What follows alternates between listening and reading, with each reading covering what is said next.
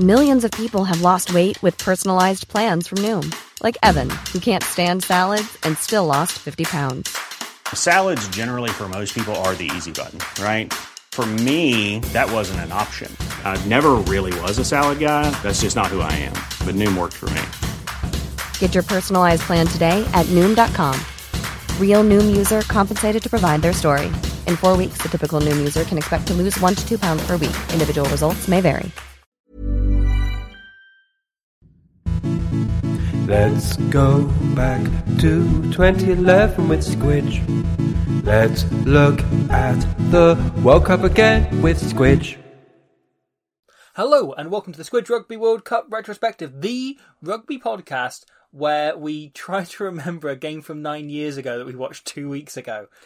I am Robbie or Squidge or whatever you want to call me, and joining me as ever is Will Owen, who you speak for yourself when you say 2 weeks ago you watched that. I watched it about 2 hours ago. Yeah, we were due to be joined by a guest 2 weeks ago. Yeah. Then that guest didn't happen, then we had another guest lined up, and then that didn't happen, and then we had a third guest lined up, and then that didn't happen, so we... Also, there's this rugby tournament that's going on that people are talking about, which is called, like, the Six Nations or something. It's a stupid name. It sounds really dumb. Well, it sounds like it's hold crap. on, right, okay, so if there's only... Specifically if it's called the Six Nations, that means you can only have 6 teams in it? Yeah, right? So what's the point in that? What's the point? Like, at least, like... World Cups are superior because 20 teams, and you know the saying, the more the merrier. Exactly. So there should be more teams. That is and that's absolutely why, I mean, it's annoying that there's a maximum cap in sports events. You can only have 20 teams in it. Yeah, that is an that's annoying always thing. going Unless on, it's the isn't Pro it? 14, who are exempt, obviously. To the Pro 14, which has 14 teams. Which is... And will never have any more than that. No. It's going to be the Pro 72, like, the season after next. Yeah, I mean, I think it is already. Yeah. The Rainbow Cup is going to actually include all the colours of the rainbow. Yeah. And they're each going to get an individual team like the Cardiff Blues. That's the only one so far. Well, there's going to be one team who represents, like, the rainbow itself. Yeah. Because, like, obviously each team is from a place. On the major hand, anyway. I mean, I don't know about MLR, but whatever. But there's one team just that represents rainbows. Yeah. I could insert an Irish stereotype here. Yeah, exactly. But I'm going to choose not to do that. You said MLR, the pot of Nola gold at the end of the rainbow. Nice. I also have something to tell you. Okay. It's not like a big coming out or anything. Not like a right. big You're not the Rainbow Cup. Yeah, sure. But last night I had a dream where I recorded an episode of this podcast without you. Basically, I recorded with our previous friend of the podcast, Tom Savage. Okay. And instead of watching back a game, we couldn't find it on YouTube or anything, so we just played it on the Rugby World Cup 2011 video game. That works. And then we just commentated over that. And I didn't tell you that I recorded it without you until I uploaded it without context to the YouTube channel. That's Squidge fine. Rugby. Wait a second. Yeah. That's not how the podcast works. No, but I ballsed up without you, man. Yeah, you did. It's almost like I'm here for a reason. Almost. I'm very clearly not. The idea today is we're going to talk about Wales' 66-0 win over Fiji. I'll tell you what. What a sentence. Watching this game back, it was really good fun. Because I watched a Wales-Fiji match knowing Wales are going to win it. Yeah. And win it comfortably. Like, there's a point where Wales are 7-0 up. Fiji nick a line out and kick down into Welsh territory. Yeah. And the commentators are going, oh, this is where Fiji can strike at best. And I'm just thinking, no, we're going to win 66-0. It's fine. Well, because I feel okay. The first 5 minutes of this game are proper Wales-Fiji. Yeah. In that Fiji are chucking it about and looking really dangerous, and Wales keep ballsing everything up for themselves. Right? Wales keep just ruining it, and you're thinking, no, not again. Not 4 years on. We're not going to blow it against Fiji again, as we do every year. Yeah, and vice versa. Years. Like, Fiji screw a few things up, and they still kind of happen to go all right. Like, 1 minute into the game, Nicky Little delivers the world's shitest pass to Michael Tani Thakinbau, who is the Tani Thakinbau that the Scarlets signed by accident, I will add. And he still makes a line break from it. Granted, Lee Harper is his opposite man, so he makes a tackle. But, yeah, it's super confusing and super, like, it would be stressful if not for the fact I knew the score. Yeah. But it wasn't for, like, 20 minutes before that Wales... also feeds into the fact there's a moment in the second half where Fiji go for goal from like a penalty almost between the posts. Yeah. And because I remembered the score was 66-0, I was able to go, oh my God, he's going to miss this. Yeah, he's it's gonna great, miss isn't it? this. Because looking at Nicky Little, who is a legendary fly half for Fiji in the Pacific It's his Islands. last shot at generally. goal for Fiji. Yeah. So they get the penalty on the 22, and it's not between the posts, but it's not like on the touchline, you know? Sure. And they give him the penalty, and obviously I had the same thing for remembering the score was 66-0, and thinking, oh, they're going to go for the corner here. That's interesting, because that's probably the wrong call at this point, because they were probably, 7, 14, maybe 17-0 down at this point. And I'm thinking, okay, that's an interesting call. And then he does go for goal, and you're right, it's that thing of just like, how the fuck is he going to miss that? Yeah, it's proper Paul C behaviour, isn't it? It really is. It's extraordinary. But the commentator, Simon Ward, pulled up a statistic. I'm not sure if you heard about this. That basically, he kind of said, well, he's going to obviously leisurely slot this one over, and he will become the first Fijian to score in 4 World Cups. Yes. So he joins like Brian Lima, and he named a few other names. DTH van der Merwe. DTH, yeah. He hadn't done it yet, but he went on to do it. Yeah. People who score in 4 World Cups. And I thought, okay, that's pretty brilliant. But then I remembered, so he went in as probably the second choice fly half to Lovanyali in this World Cup. And so might I as well. Yeah, but you think, okay, so legendary fly half, known for good goal kicking. It's great that he's going to go to this World Cup, and he is going to be the first Fijian to score points in 4 different World Cups. And this fly half goes the whole World Cup without scoring a single fucking point. Yeah. Is glaring. And like knowing, as I say, that the score was 66-0, and you just think if they score any points in this game, they score a try, he's probably going to get the conversion. Yeah. You know, because Fijians, they'll probably run it in the posts, you know, Exactly, whatever. yeah. If they get a penalty, that'll be Little's name on it. But nope, even when like they smashed Namibia, obviously I think he didn't play in that game, did he? So, but he still played in 3 of their 4 games. Yeah. You know. And didn't score a single point. He started 2 of them. That's remarkable. He started 2 of them. He is the top point scorer in Fijian rugby history. He is probably the best goal kicker they've ever had, and that's it, other than Easton Lefetua, who obviously hated Fiji rugby for the trap they laid on him. And he didn't score a point. It's remarkable. Yeah. Yeah. You feel for him a bit. Yeah, a little you bit. can't help it. He was a good player. He did have a shot good as between the posts. Yeah, to land he was a good player for the majority of his career, but this wasn't the majority of his career, this game. So it's that kind of, that slightly sad thing of a player who's been great but was slow at the best of times. Yeah. You know, then by the end of his career... He was sort of dragged out of retirement for the World Cup as well. He's one of those players that won his first cap in the amateur era. Yeah. You know, and was still going at this point. That's the thing. Like almost 15 years into professionalism. He felt ancient at this World Cup. It felt, as I say, like they dragged him out of retirement. You know? It felt very much like, oh, Nicky Little's still about. Okay, off the top of your head, who's the last player to retire that played in the amateur era? Martin Williams, on the top of my head. Oh, who played until 2013. I'm trying to think. I think there is somebody who retired like a couple of years ago, but it would have been like a Georgian or something like that. Sure.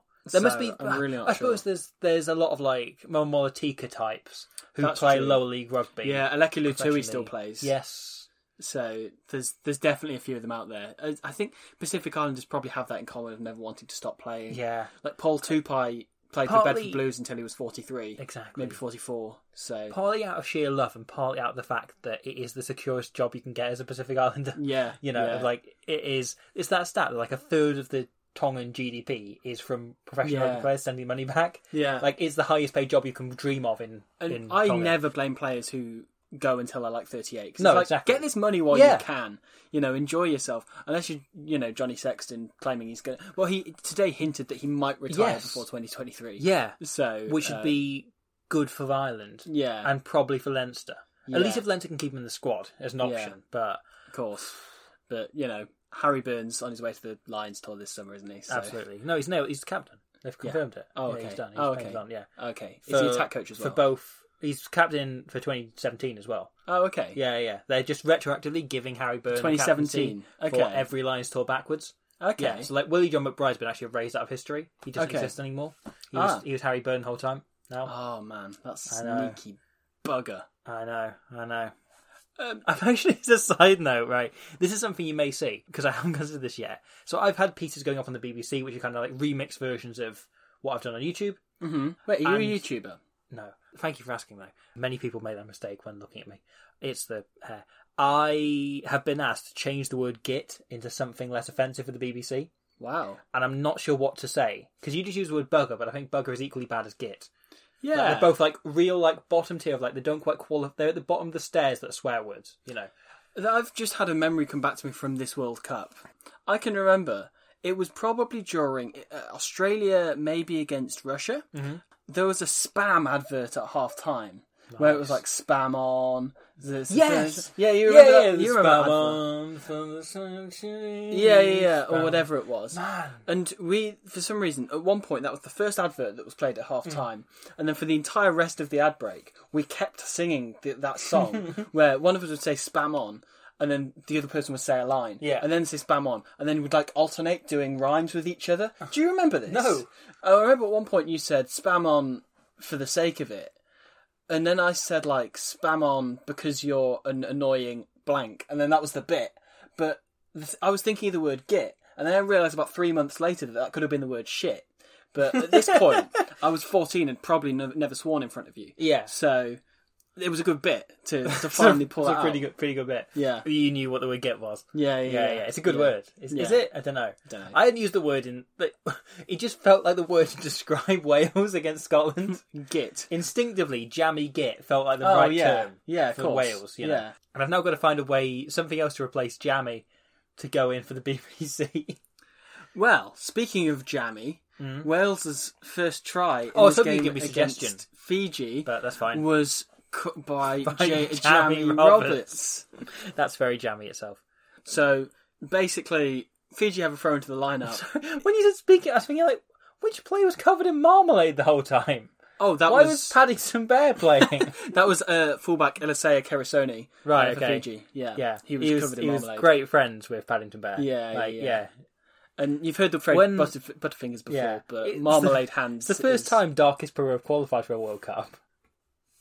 So, rugby. Fiji have the throw into a line out. It goes very, very badly. Yeah. Sam Warburton just kind of gets it and goes, well, what do I do with this? And offloads it to Reece Priestland, who then goes, well, what do I do with this? Who offloads it to Jamie Roberts, who goes, I know what to do with this. I'm going to not pass it. And then he just does the dummy and go straight through. And it's a really poorly defended try. It's terrible defence, isn't it? They all just kind of go, But it's- your man. Yeah, but it's sort of... There's an element of, there's something weird in the fact this is the game, and the only game in rugby history where Jamie Roberts kicks and steps. Yeah. Like, he does both as his default option. Yeah. Which is great. And he does really fancy passes back inside and everything. You went through the thought process of the Welsh thought, and I thought, in my head, it was slightly different, right? Because it was a bit... As I said, the first 5 minutes, and this try was scored after about 5 minutes. Yeah. The first 5 minutes were properly fracas and all over the place, and both teams were panicking. Sure. And Wales looked a bit like, we don't necessarily got this. We've been good up until now, but we're so good at blowing against Fiji. And this was only a year after Wales drew 16-all in Millennium Stadium. We were there. It was one of the most horrible 80 minutes of my life. I can remember, right, so that game ended with Ryan Jones gave away a penalty in the last play, and then Sarah Bai stepped up to take it, and I can remember, as Bai was about to take it, it was between the posts, it was a gimme, the score was 13-16 to Wales, obviously gets 3 points, it's going to be a draw, and I can remember, when the penalty was awarded, we kind of all looked around like, oh no, this is going to happen, wasn't it? And then I turned to you, tapped you on the shoulder and said, if he goes for goal, let's boo him. Like we were the only two people who thought of that. So Maya boo. You just kind of then went like, yeah. And then obviously the whole stadium booed him and hoped that he missed, and then they booed Wales off the pitch. Yeah. I mean, you couldn't tell who was being booed. It was a proper French crowd moment. Yeah. God, it was so grey and miserable. That whole thing was genuinely the darkest time I felt watching, especially in the stadium. Yeah. It was horrible. Yeah.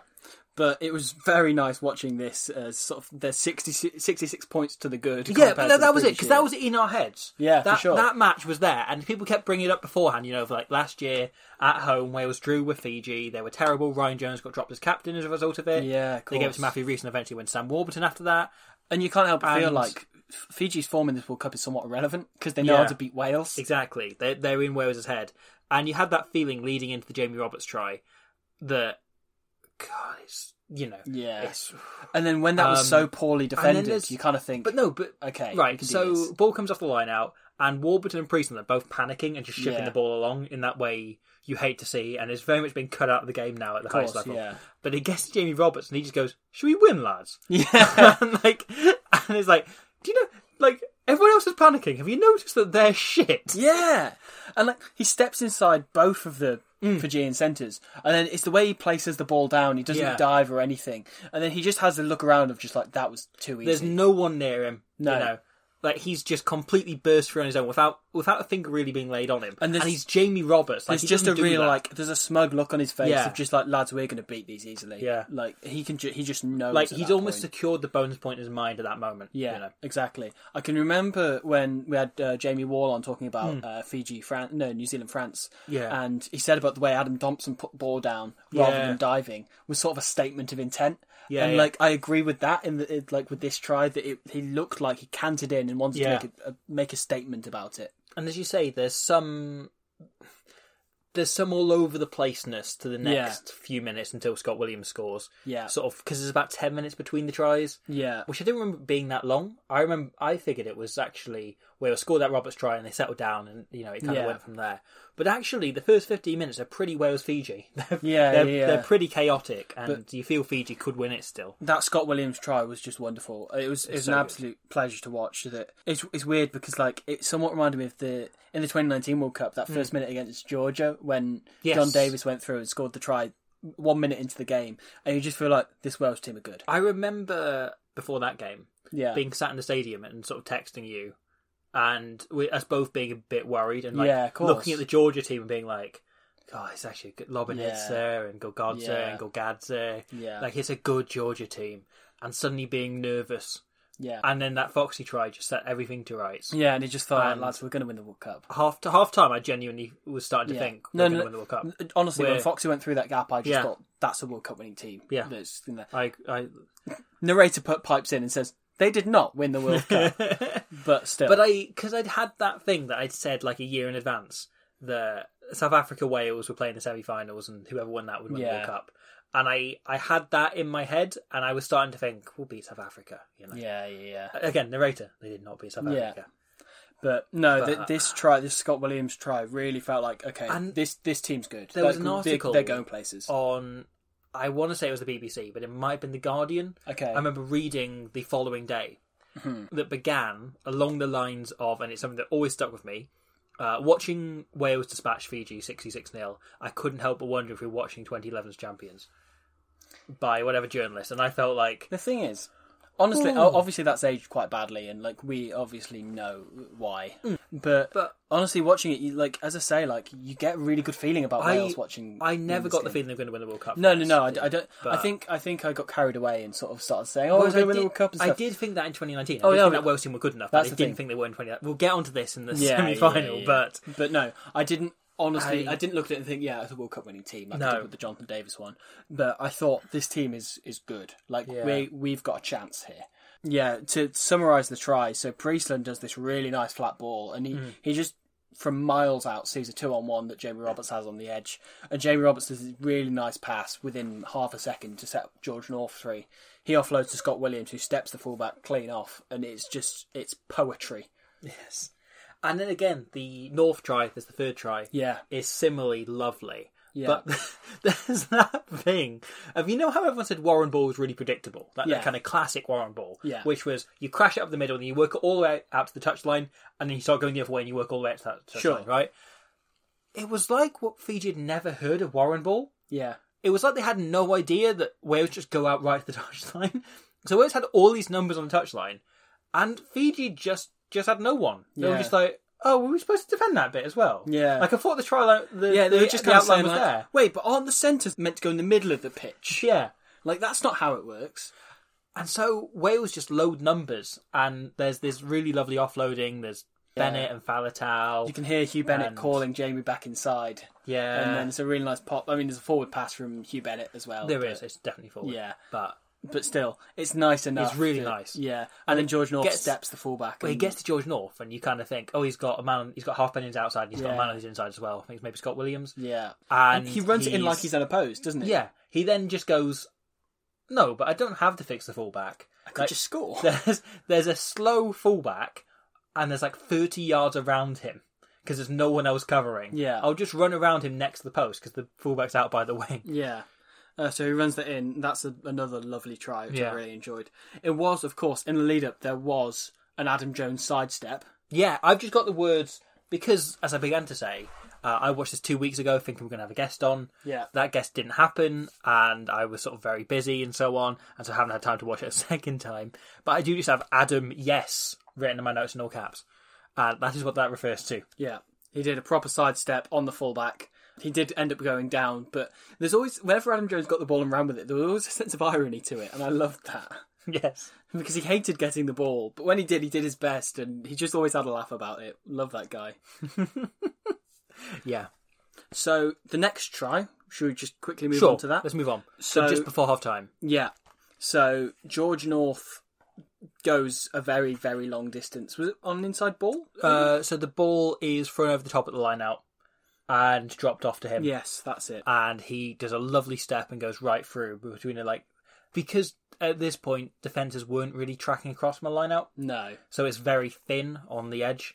Oh boy, I wonder if someone could use that later in the World Cup to their advantage, maybe. Doubt it. And yeah, dropped off to North, who runs like 3 metres, 20 metres, 60 metres. Can't really tell anymore what's distance. And then offloads, just like slings the ball in the air for Sam Warburton, who regathers, goes over for what was pretty much one of the images of that World Cup, especially from a Welsh perspective. Yeah, as this slides in, and that was for the bonus point as well, which guaranteed Wales the place in the quarter-final, which we didn't touch on. There's at the start of the game, Simon Ward goes on this lengthy thing where he tries to explain, because like if Fiji won by 66 points or more and got a bonus point and denied Wales any points, they would have qualified in their place. And then he just kind of explained, the Fiji have to score 4 tries, get a bonus point, win by 66 points, and have 4 players with birthdays in November. I thought, good bit, Simon My Ward. favourite bit about that is he begins to tell that joke, then Jamie Roberts interrupts him by scoring the try. Yeah. And he then goes back to it after the conversion and begins, as I was saying, I've got this pre-prepared line, I'm going to have to say it again. And power to you, Simon Ward. That's the way you should do it. You know the thing that Sam Roberts was saying when he was on this podcast? Yeah. About how he'll prepare a bit and then he won't get to do it for like 4 weeks. Yeah. It was that. It was like, no, I'm going to do this. I've got a good joke. I'm going to do it. Especially because that one was so clear cut. It's about just the circumstances of the match. That one doesn't rely on Perry Humphreys falling sideways in a certain manner into, To be fair, that does happen every single week. Yeah, that's why I pay my BT Sports subscription in order to too. watch Perry Humphreys fall sideways. Yeah, and it's really disappointing every time Worcester don't pick him. Yeah, I agree. Yeah. I don't think they should have signed Duan van der Merwe. No, or Chris Ashton. Yeah, maybe they just should play them. I think they should just play Perry Humphreys in every position. Yeah, I agree. Just 15 Perry Humphreys. I agree. Maybe in the lineup, because there are more opportunities to fall over then. I don't want him to fall from height and hurt himself. Oh yeah, I didn't think of that. What if they have like mats for him to fall on? That's a good idea. Safe. What I'm saying is Perry Humphreys should become a gymnast, but still play for Worcester Warriors. Yeah, agreed.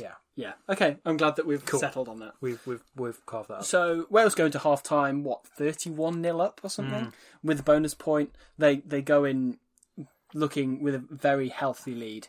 Alfie is beaming in the studio. He's a delight. Alfie is so happy. And also, as we record this, last week Alfie went on Graham Norton. Yes. Sat in the big red chair, and it was revealed that he has never seen the Graham Norton show and just appeared on Which it. is extraordinary. It's the most baller move. There's no... How is...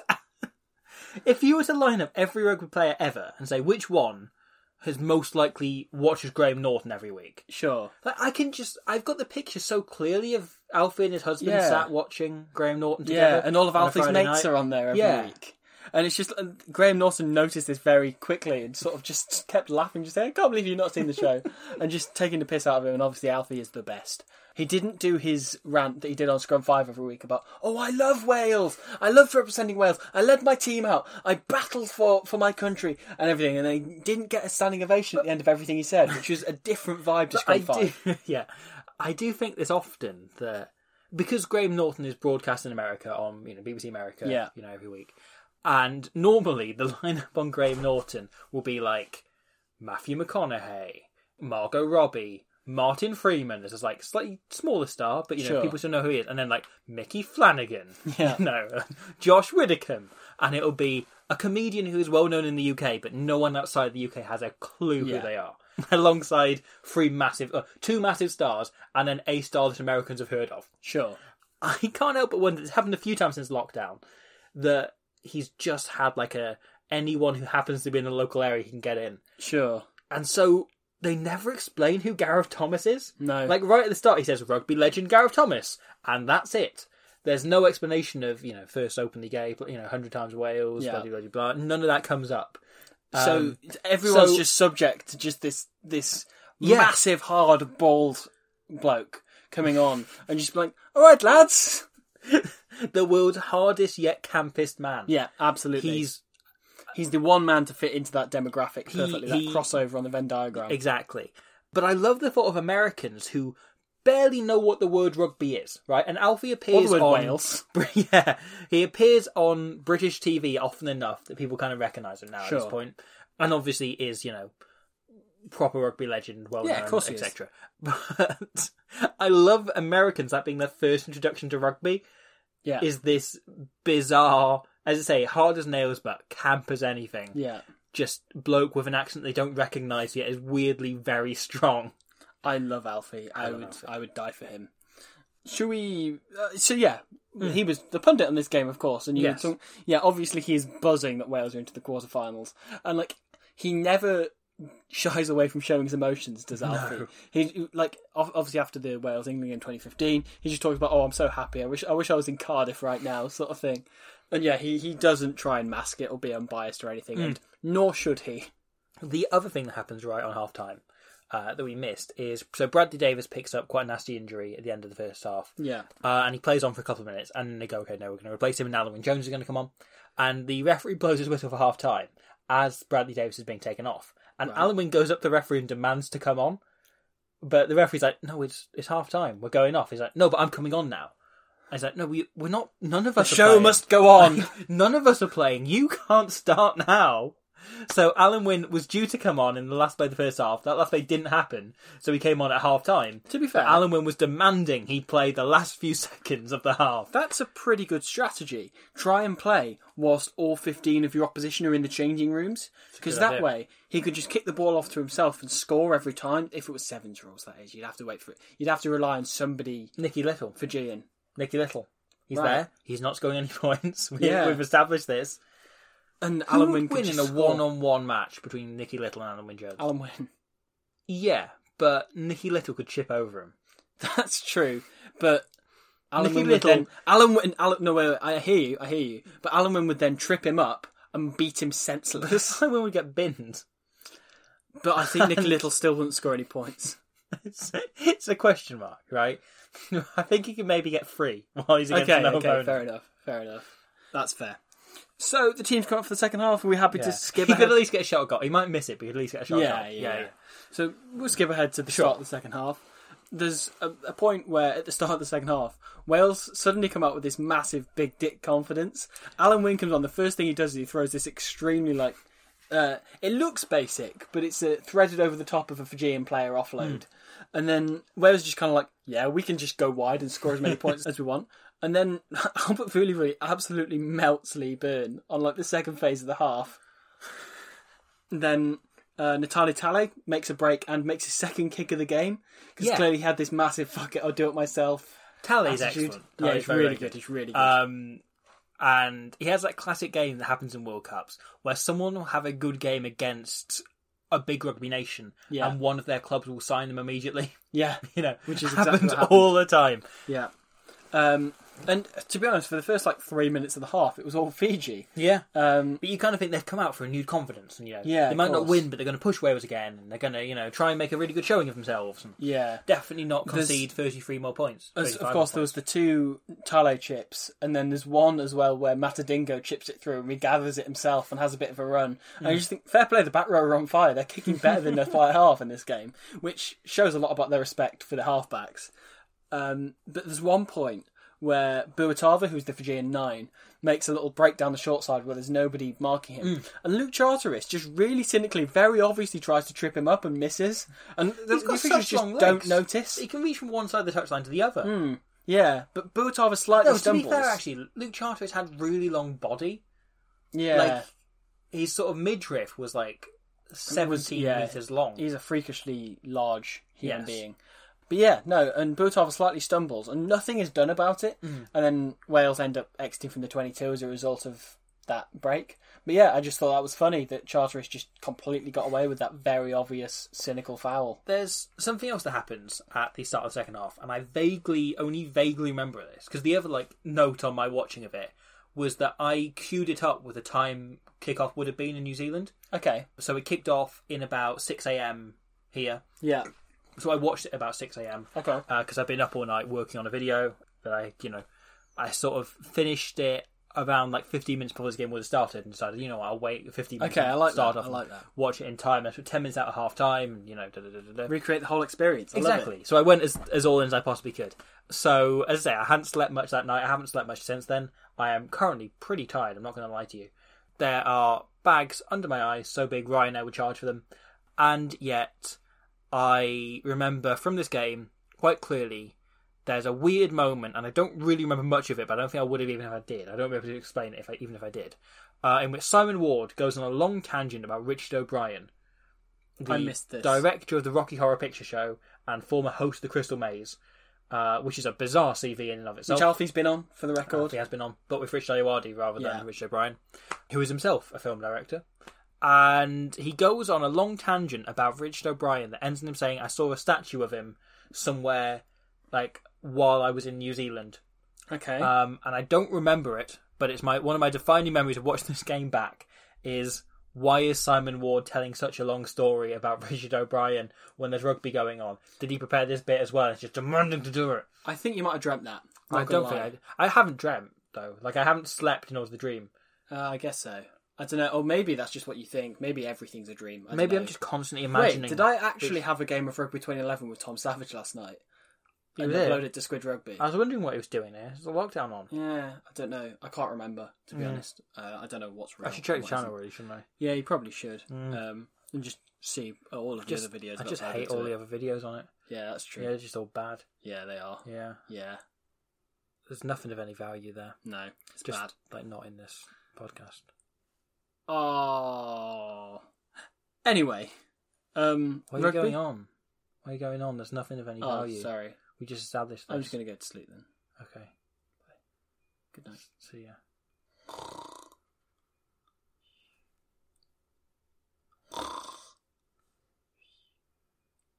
I'm glad you finally owned up to snoring, because you denied it for a very long time. For years when you were a kid, you just denied you snored, and you always have. Since you were a baby, you were a snory baby. Was I? Yeah. Huh. And you just always snored, and you always used even to when I was deny awake. It. But if ever I mentioned you snored, you used to get really annoyed and say, "No, I don't. No, shut I up." Don't. Yeah. Well, the truth is, I'm very rarely not snoring. Yeah. Even when you're awake. Yeah. When I'm awake, I just said that. I disagree. Is that the word I should use for the BBC instead of git? Yeah. It's That's my suggestion. I was actually trying to remember what word I said earlier. Pillock or something? I can't remember. But that. Yeah, that'll tell you. Certainly. I'm not told because you didn't fill in a word there. Look, I think we've had a perfectly good time here. Okay. I think we're continuing to have a really good time. And I don't see why that has to go on. Okay. Bye. See ya. Just kidding. We followed the whole. No, I was being very serious. What? Oh. Wow. Nice. Yeah. What you're hearing are the sounds of people everywhere putting on Bombas socks, underwear, and T-shirts made from absurdly soft materials that feel like plush clouds. Yeah, that plush. And the best part? For every item you purchase, Bombas donates another to someone facing homelessness. Bombas. Big comfort for everyone. Go to bombas.com/ACAST and use code ACAST for 20% off your first purchase. That's bombas.com/ACAST. Code ACAST. Millions of people have lost weight with personalized plans from Noom. Like Evan, who can't stand salads and still lost 50 pounds. Salads generally for most people are the easy button, right? For me, that wasn't an option. I never really was a salad guy. That's just not who I am. But Noom worked for me. Get your personalized plan today at Noom.com. Real Noom user compensated to provide their story. In 4 weeks, the typical Noom user can expect to lose 1 to 2 pounds per week. Individual results may vary. What do we do now? I genuinely don't remember. Okay. Do we do man of the match and tick of the day now? Should we just... How about, until we remember what we do, we'll just talk about rugby, okay? Okay. Because rugby's fine. Yeah. Rugby's like our only shared interest, so I feel like we can go. And it's the only thing we have in common as well. I don't know who you are. That we both like rugby. Lloyd Burns scores tried, didn't he? He does? The best moment in rugby history. He was a bricklayer a year 18 months ago. Yeah. Oh, what a classic. Everybody always said that and still says that. Literally everybody who's ever lived has said that at some point. But yeah, that was fun. It was really confusing when Gandhi said it. And he keeps getting quoted on it. Lloyd Burns, he was a bricklayer a year ago. So wise, so wise. It's true. It's like one of that meme where it was like, Drake really went deep when he said Lloyd Burns was a bricklayer 18 months ago. It's like the end of Spartacus. It's like Lloyd Burns was a bricklayer years ago. No, Lloyd Burns was a bricklayer a year ago. Lloyd Burns was a bricklayer a year ago. So yeah, Moore kind of collapses and Lloyd Burns just kind of picks it up and just goes, I'll have it, lads. Yeah. I'll have it. And he goes the whole way, which is like 4 collapses, meters. unlike a wall he would have worked on, because he was a good quality He was a worksman. good bricklayer. He was a really good bricklayer. I don't really know. I've not seen him lay bricks, but I've seen him play hooker. Yeah, and number 8. Has he played number 8? He played number 8 for Cross Keys and Newport, and then converted to hooker, got into the Wales team, and then retired for injury. Fair play. He's Dragons captain for a year, retired for injury, ended that year. What a legend of Welsh rugby. He's just a bizarre footnote, Lloyd Burns. He is. You know, he's such an odd little addition. But to he's a Welsh rugby footnote history. with 5 points to his name, which is More than any of us I can remember how much we celebrated this. That was at great. Like 7 a.m. Yes. I can remember with Sam Warburton's bonus point try. That was when I came back in like with my breakfast, which had just been served as he was going over the line, so I missed George North's break. But with this one, I can remember us all celebrating like mad. Lloyd Burns, this novelty act that was playing number 16 for Wales, had managed to score a try, and I loved him. I loved watching him. Yeah. He was great. And because he was clearly in that way that you see a lot of professionals who come through academies and, at 18, they're kind of projected a future and they play the under-20s and so on. And Burns had done none of that. No. He was kind of dropped. He wasn't even just dropped into a Welsh team in the way Andrew Coombs was. Yeah. He was dropped in for a Six Nations that Wales won and then kind of faded out a bit after that. Whereas Lloyd Burns was dropped in for a World Cup, right? Yeah. He played in the warm-up games. Yeah. He played in the World Cup itself. And then he had some time in the following Six Nations where Wales won a Grand Slam, where he was in the squad. And I think he maybe missed most of it through injury. Yeah, I think he did. I think he got injured in like the first game. Yeah. Yeah. But that was his entire Wales career, right? Yeah. It was a Grand Slam, a World Cup semi-final, and some warm-ups. What I'm saying is we should have picked him more often. Yeah, because they went pretty well. Yeah. Oh, man, he should have... Maybe if he went in 2019, we'd have won the thing. We'd have won it. Yeah, it's confirmed. But instead he won the Bricklaying World Championship. That's true. A year ago. Do you think in bricklaying they're now saying he was a rugby player a year ago? Yeah, maybe. Sort of when he was entering the bricklaying competitions. Yeah. They're going, he was a rugby player a year ago. Yeah, ex-Wales international Lloyd Burns, who is now a star bricklayer. But that's like it's one of those things that must be hard to believe for a lot of people, but it's so Wales. Yeah, it's like you'd hire a bricklayer, you'd hire this firm, and just a World Cup semi-finals would be there. In that way that, you can't walk 2 miles without finding someone who's at least related to a Welsh international in Wales. Especially West Wales. Yeah, that's... Like, true. I think more schools than not have probably produced a Welsh international at this point in Wales. I think that's entirely possible. I know that Bro Mervyn in Carmarthenshire, that they've obviously had, like, Bruce Priestlands come through from there, and like Emma Phillips, and like I think Foxy went there. Basically, is the Fly Half Factory, isn't it? Like it's one of their classrooms. Yeah, like loads and loads of Scarlets and Wales players have come through there, and basically, one of my friends used to go there. They had this thing, and correct me if I'm wrong, anybody who did go there, because it was like a massive school or whatever, but they would try and get like loads of guest speakers in from like different walks of life and people who've been to the school or whatever, because it's a pretty successful school. And every time they just can it and just go, no, Ken Owen's in again.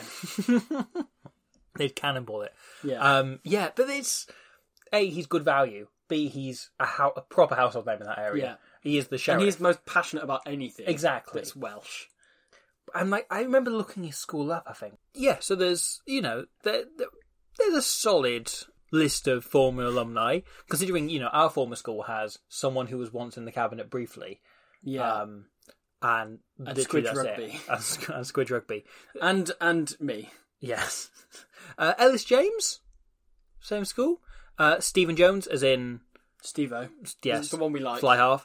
Reece Priestland, Ken Owens, Alid Thomas, Matthew Stevens, former professional snooker player, Mevin Davis. I don't know where he pulls Emma Phillips out of. I must have been thinking Mevin Davis. Well, he probably is. Yeah, there's. true. I don't know how many schools there are in that area, because there's so... You look at, like, Newcastle Emlyn, which is...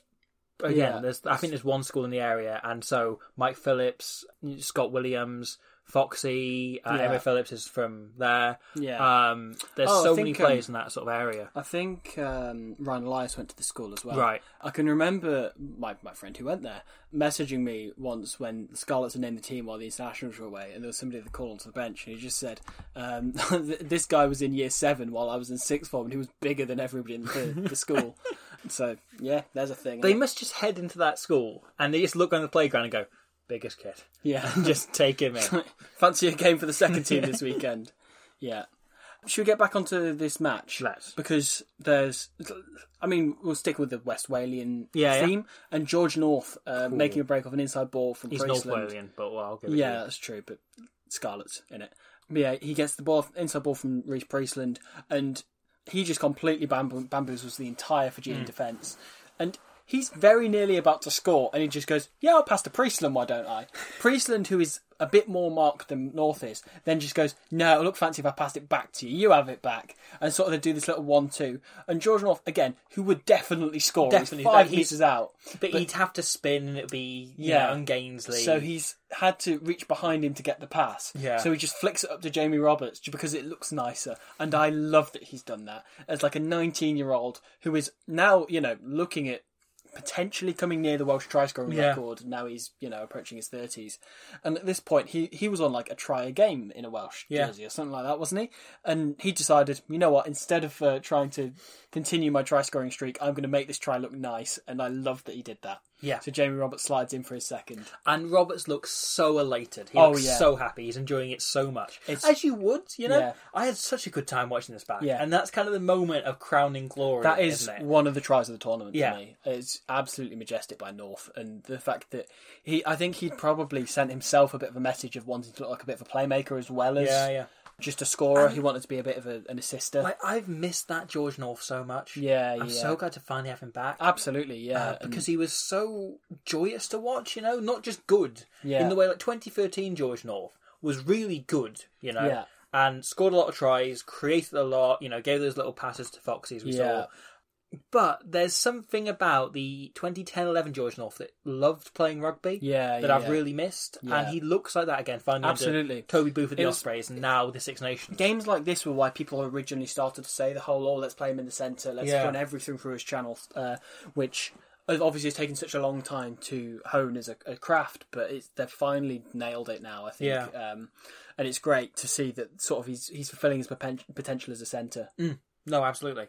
And just as a rugby player, it's just because he's been playing on the wing for the Ospreys and looks so good and is getting himself involved, but not in the way Gatland used him as a crash ball. Yeah. And Gatland said, you want so many touches, really well. It's like, actually, you want him having so many involvements, you want him enjoying it, and you want him out in space. Yeah. So, speaking of Priestland again, there's another point where Fiji just kind of clear it from their own try line, and Priestland gets the ball playing fullback.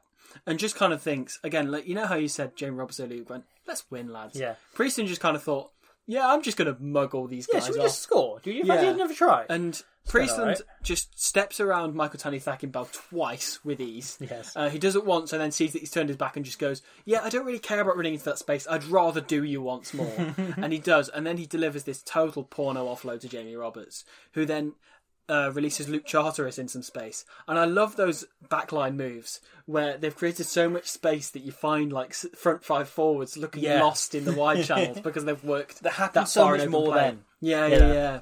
Because they're not thinking about the next phase. It's just you've opened so much space that this guy is just got a clear country in front of him.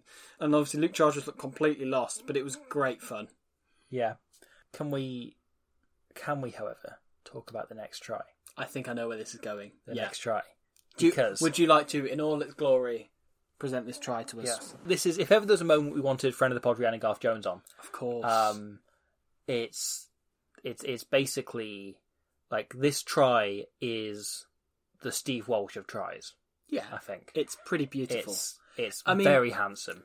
Is it as handsome as a certain try scored by a front five forward against Namibia earlier in the tournament for Wales. Oh, it's close. It's close. It's close. It's close. But in the way that, there's a certain different and possibly greater joy to give than to receive, to assist rather than to finish. Sure. Right? So whereas against Namibia, Gethin Jenkins played as a classic fullback, sort of taking it at the back, stepping around, jinking, running going switches, all the way. dummies. All of the classic ploys. Here he converted because he was always better for 10, 12, 10, 15, Yeah. He converted more to the 10 role. And in his own 22, Wales turned the ball over. And Gethin Jenkins receives it. I like how you called it his 22. Yes. It's Gethin. This 22 belongs to Gethin. This world belongs to Gethin. That's true. Gethin Jenkins looks up and he sees space. And he sees who's out wide. Why? It's Stephen Lee Halfpenny. And he bombs it downfield. And it goes like 50 odd yards. Yep, he boots it basically up to the Fijian 22 metre line from his own 22. Just as far as he can welly it. And one of the Fijians is tracking back. Albert Vuli. It's Albert Vuli, okay. Who's playing on the wing, usually a centre. And not a man known for his handling. No. Nor covering kicks, safe to say. Who tries to dive on it, but by this point it's just starting to rain. And he fumbles it backwards right into the arms of the on-chasing Lee Halfpenny, who is, at this point, on a massive try drought. Yeah. Because he'd come through as that kind of young, very exciting winger who scored all the time, and his try-to-game ratio was insanely high, both for Cardiff Blues and for Wales. Then there was a load of pressure put on him, I feel like, to score tries. And he sort of thought, no, don't pressure me to score tries. I'm my own player, sort of thing. I'm going to be this great... Not that he's ever just wanted to be a defensive player, because he's far from that. Yeah. But the way that he rounded... Halfpenny can't attack. Oh, I read it on Wales Online. I read it in the comment section. Yeah. Yeah, I was just reading it. I was just on the Facebook page, the W Facebook page. I read that Lee Halfpenny can't attack. Yeah, that's true. Therefore, it must be true. It is true. But no, obviously he's a much more rounded attacking player, and he's, to be honest, these days he's probably better than attacking he's ever been, even as a teenager.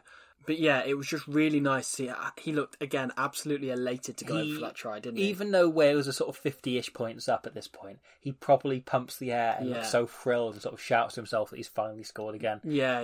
And it was great to see, because so rarely does Lee Halfpenny let himself be selfish. Yeah. You know what I mean? And think for himself, because he always thinks about the team first. And I was just so happy for him, seeing him go over as a Welsh fan. And just a fan of his, he looked absolutely delighted with himself to finally be on the end of a score, because against Namibia he kept setting them up and he never quite crossed himself. There was one he offloaded to Lee Byrne, and at this point you just felt like Halfpenny still got it in him. Such a frustrating game, wasn't it? For him, because he played so well and just didn't get any points to show for it. He couldn't quite do it. His last try was against France in the previous Six Nations. Wow, right at the death, of course. Right before Shane Williams scores that famous try, Halfpenny scores. Yeah, was it Shane set him up? Yeah, Shane with a set great him up. pass. Yeah. Shane put him in the corner. What a try that was! Yeah, I know. But because if you look at his first sort of year and a half for Wales, right, it's obviously first he kicks a long range penalty against South Africa, 2 tries against Canada. He then continues to score sort of every other game almost for Wales, right up until pretty much that game against France. At which point it just seizes up. Yeah. And he then plays sort of 12 tests in a row where he just doesn't score It's anything. always a learning curve, sort of the second dozen of caps that a winger has when teams are starting to mark you. Jacob Stockdale's going through it right now. Yeah, exactly. And having to do the whole becoming a fullback thing. Yes. Which Halfpenny then did a few weeks later. Yeah.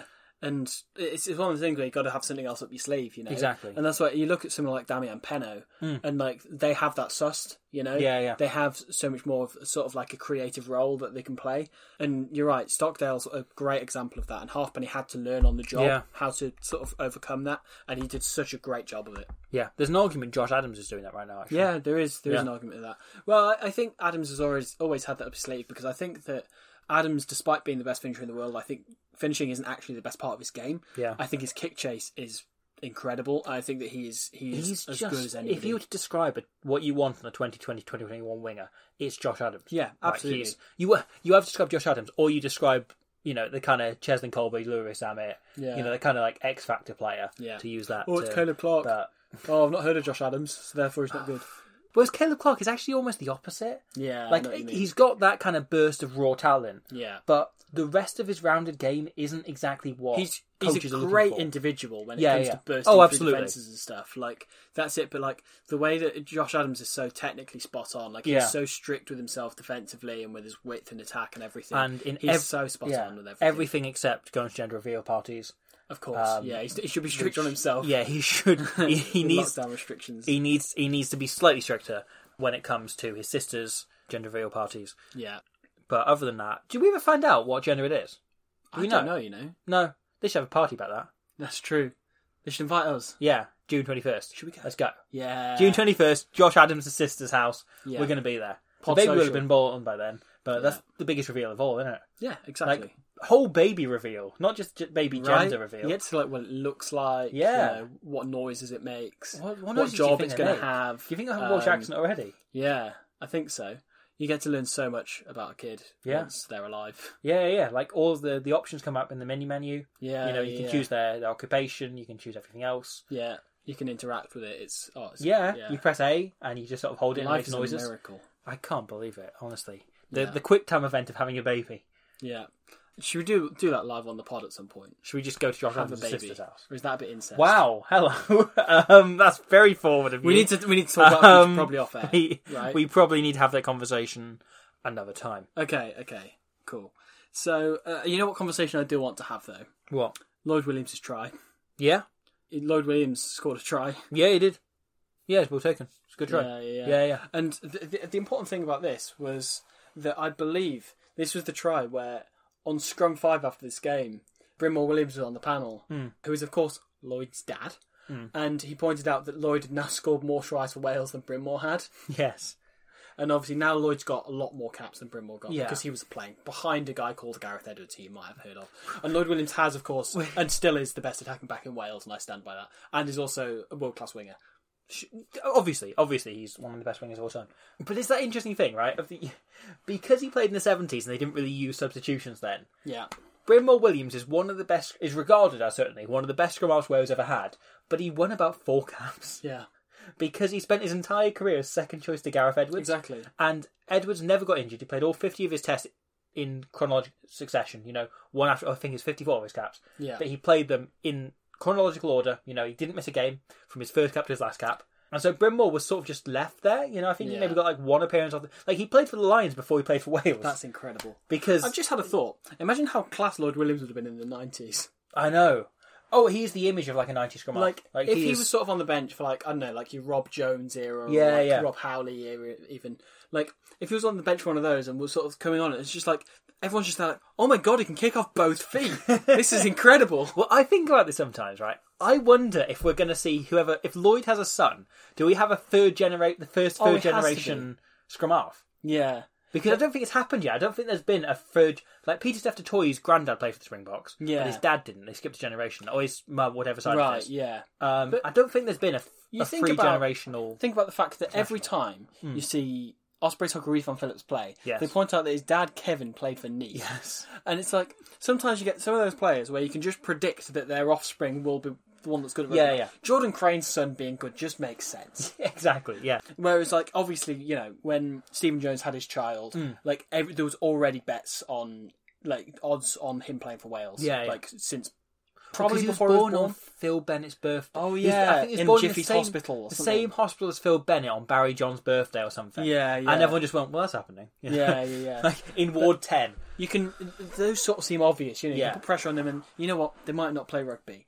Yeah. But I just feel like Lloyd Williams' offspring will probably play Yeah, regional rugby. If Lloyd Williams has a son, he's playing for Wales. Yeah. Or he's at least playing for Cardiff. He's at least playing professional Sure. rugby. Or daughter. I feel like if Lloyd Williams has offspring, they're going to be a good rugby player. Yeah. Yeah, there's a few, like, I don't know, I can see Lloyd Pearce Is this a having really son that plays weird for Wales. conversation to have? It probably is, yeah. So yeah, good on you, Lloyd Pearce. Lloyd Ashley. Good luck Lloyd with Burns. your Lloyds. Anyone called Lloyd. Yeah. All the Lloyds. Yeah, Johan Lloyd. Johan Lloyd, who is actually a baby himself. Yeah. Maybe that is Lloyd Williams' son. Or Josh Adams' sister's child, who was not born yet. At time of recording. The first child to play for Wales before being born. I tell you what, if Josh Adams' sister's baby plays for Wales, they're going to dig this up in the archive and see that we've called it. Mate, it's going to be so good. Okay, so there's only one more try to talk about, and that is beyond the 80th minute. John the Fox Davis has come on, and it's way too easy. So there's a couple of things that happen in the lead up to this. Go on. Wales have a maul just inside their own half, just inside the opposition half, rather, the Fijian half, and Ryan Jones tries to kick the ball out. He misses touch. He misses everything. I forgot about this. The whole thing goes terribly, but Wales somehow keep hold of the ball. Yeah. They spread it wide. They make a bit of a half break, and then you hear one of the Welsh forwards, it might be Ryan Jones himself, scream, "Just kick it out! For God's sake, just kick it out!" They don't. Foxy picks and goes, and Alan Wynne is on his shoulder the whole time, looking slightly forlorn. But then Foxy crashes through tackle after tackle, and just as you say, scores a far too easy try. Yeah. The forward's really pissed off he scored it. Yeah, but that's I don't blame Ryan Jones for calling it and trying to get it off the field, because Wales have brought off Sam Warburton with about 15 minutes to go in this game because they didn't want to risk him and they wanted to test playing out 14 men. Not that they would ever need to play without Sam Warburton or play with 14 men later in the tournament. It's a strange thing to try and practice, because realistically that's not going to happen, given Sam Warburton at this point has never had a card in his life, yellow or red, so it's a fairly silly thing to try and trial, but they gave it a go. Who cares? Yeah. And Alfie suggested at half-time, I think we should bring off Jamie Roberts, bring off Sam Warburton, bring off Adam Jones. They had the bonus point by half-time. Yeah. They were through, and you're not losing to Fiji from 31-0 up. Yeah. Now, no matter what Wales' history is, that's probably not going to happen. And with the energy of the game and stuff, you could tell Wales were going to see that out. Exactly. So I don't blame him for saying kick it out, but, Foxy has chalked another one up on his try records, so fair play to him. Yeah. And that brings us right through to 80 minutes. Is there anything else to say? No, I mean, just excellent win for Wales. Yeah, they were good. Do you want to do the Fijian leaving party or Man I think we should do the Fijian leaving party. I'm going to quickly look over my notes. Yeah. But the two things, right? One is there's a really great moment I loved that really sums up who Sam Warburton was. Okay. Where Wales are, by this point, I think they're around 31-0 up. And Fiji overthrow the ball at the line out, and Sam Warburton absolutely hairs it. Oh, yes. I saw really goes for it and dives so low. And it's such an inspiring moment of just never giving. I'm really, really putting it all out there. When the game is already won, and most players have been slightly lax by that point. Yeah. Did you see that in the pre-match thing, there was an interview with Sam Warburton that they did. And he started talking about how he hates when people call him Wales captain Sam Warburton, even though he is the captain. And it was just he was still growing into this leadership role, which he embraced by the end of his career. Well, just his interview post-match. Yes, but I was sort of zoned out by this point. So, the first thing he says, when asked about what he thought of the performance, was we gave away too many penalties at the breakdown. Which is very Sam Warburton. Yeah. And then the interviewer goes through it, and he gets to the end of the interview, and he says, "Good luck against Ireland," who hadn't yet qualified. Yeah. But, I mean, Italy always finished third, so exactly. It so makes sense. you can assume. But they made an assumption there. Yeah. So it is with that information that we say Mothe to the Fijians, the Flying Fijians from the 2011 World Cup. What's this banger? This is Sai Vagadachi from Fijian Hits Volume 8 DJ Remix. Oh, class. Let's see what's on here. These all look like bangers, to be fair. Genuinely? So there's 14 on it. If there was one more, I would genuinely believe that's a Fijian lineup. Go check it out on Apple Music, fellas. Volume 8. It's my favourite. This was released in 2012, so it's pretty close. Okay. It's the closest volume to this World Cup. I say on Apple Music because if you're on Spotify, you should be listening to this podcast and nothing else. Are there other things available on Spotify? No, I don't think so. Don't tell them. Don't know what you're saying. Don't tell them. Oh, right, okay. Yeah. The people that Kate Blanchett's forces over the ears of. Yeah. So basically we want them to, if they're listening to anything else ever on Spotify, whether it's music, podcast, whatever, they're cheating on us. It's this and Taylor Swift's re-recordings of her original work. Yeah, that's fine. Those are the that's only exempt. Things. Yeah, that's fine. Because it's an inspiring story to see a female artist really reclaim the back catalogue. Yeah, exactly. Those are the only two things that are allowed. Yeah. And Carly Rae Jepsen, because I want to leave these in call. Obviously. Anybody who's featured on this, yes, if they have musical numbers, then you can Jamie Wall's music. You can listen to them all once. Yeah, exactly. Just once through, and then you're back to this podcast. If anyone wants to go out and listen to Sam Roberts' diss tracks, they're great. Against Scribe and P Money. Yeah, every other commentator BT Sport employs. Yeah. Sam Roberts recorded a diss track personally against every employee of BT Sport. Yeah. His one against Nick Mullins is particularly inspiring. He brought a tear to my eye. His one against Austin Healy is just disappointingly tame. I think she got a bit harder on Ali Eakin. I completely agree. So Fiji, and weirdly, his Lawrence Lally one is just sampling this podcast. Yeah, which is mad. But yeah, Fiji. We say goodbye to them in this World Cup. A team who, unlike Lawrence Lalio, didn't cross a lot of white lines. Yes.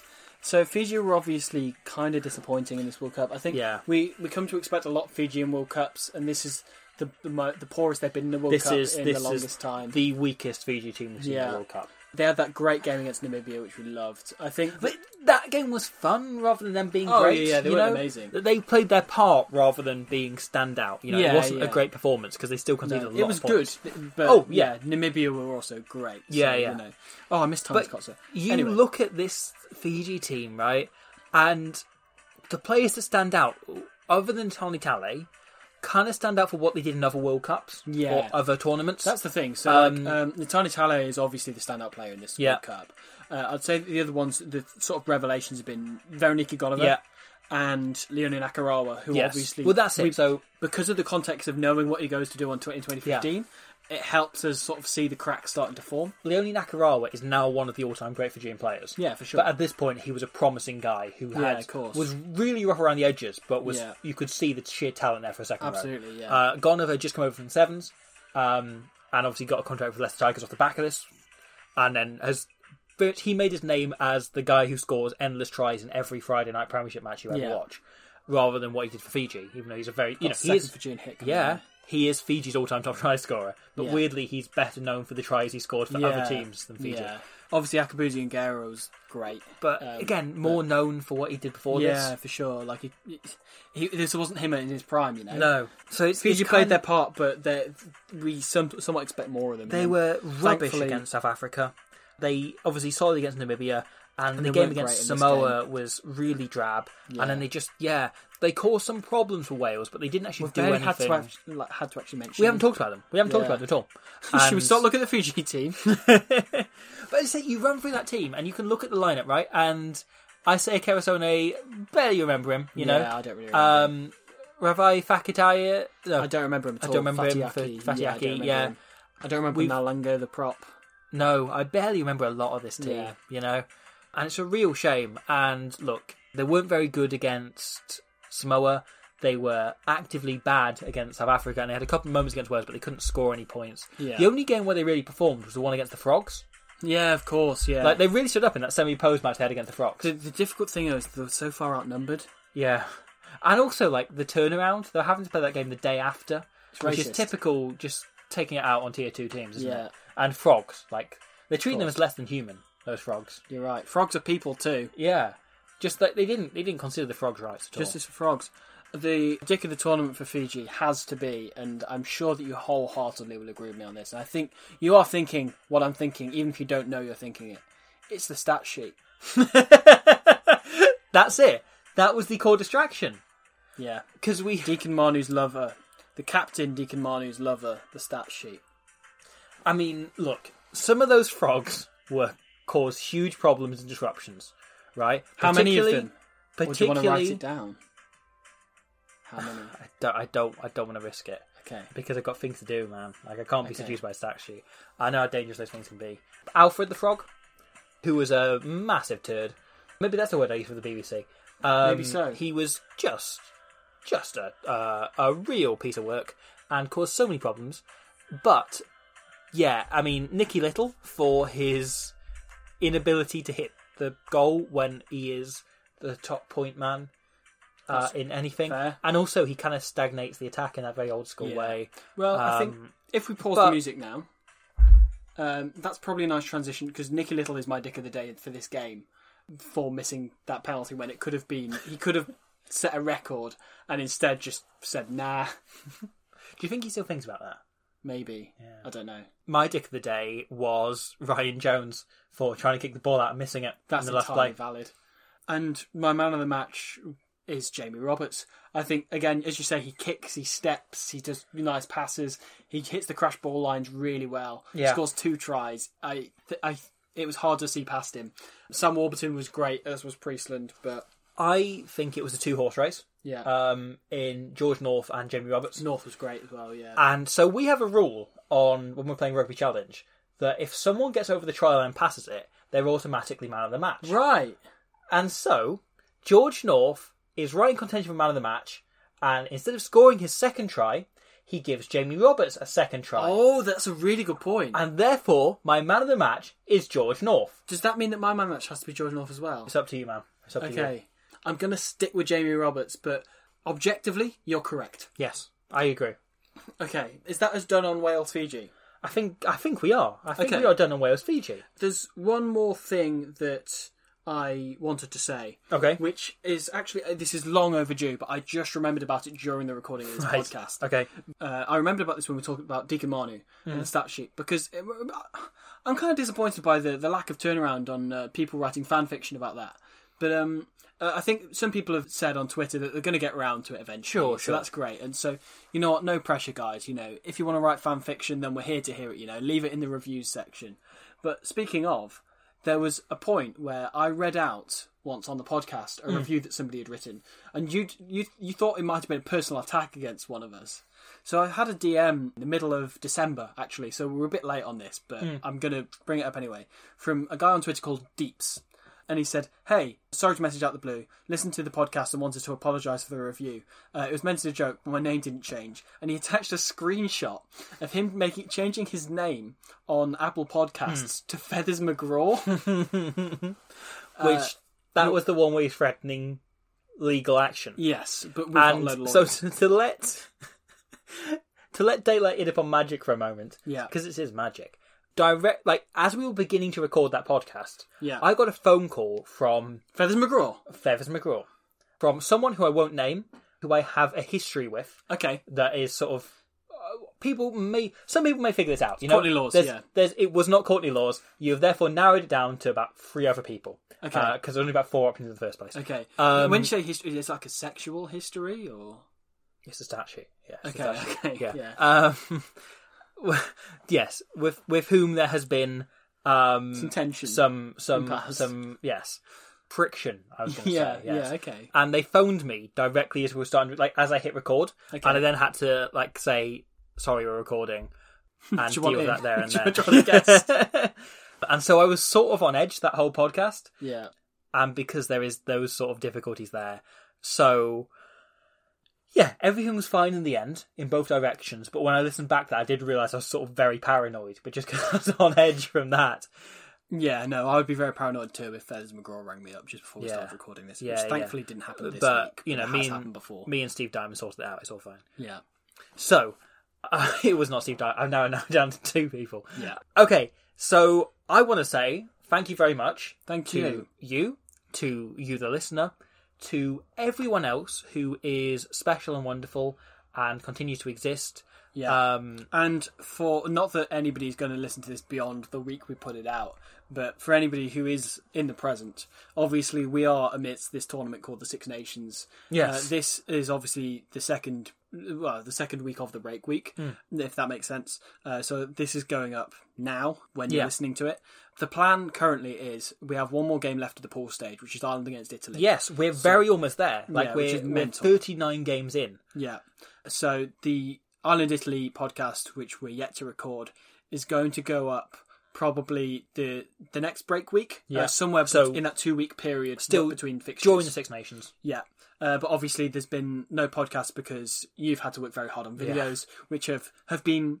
And again, we were subpar, I've got to say. Thank you. No, they've been excellent. Obviously. They worked very hard. We were. That's okay. You don't have to say that. We were trying to get one out for the first week. Then the guests fell through, and it all kind of became a bit complicated. And Sure. I ran out of. I had one slot available. I felt I could do it. Yeah. And it all fell through. So sorry about that. Sorry about the wait.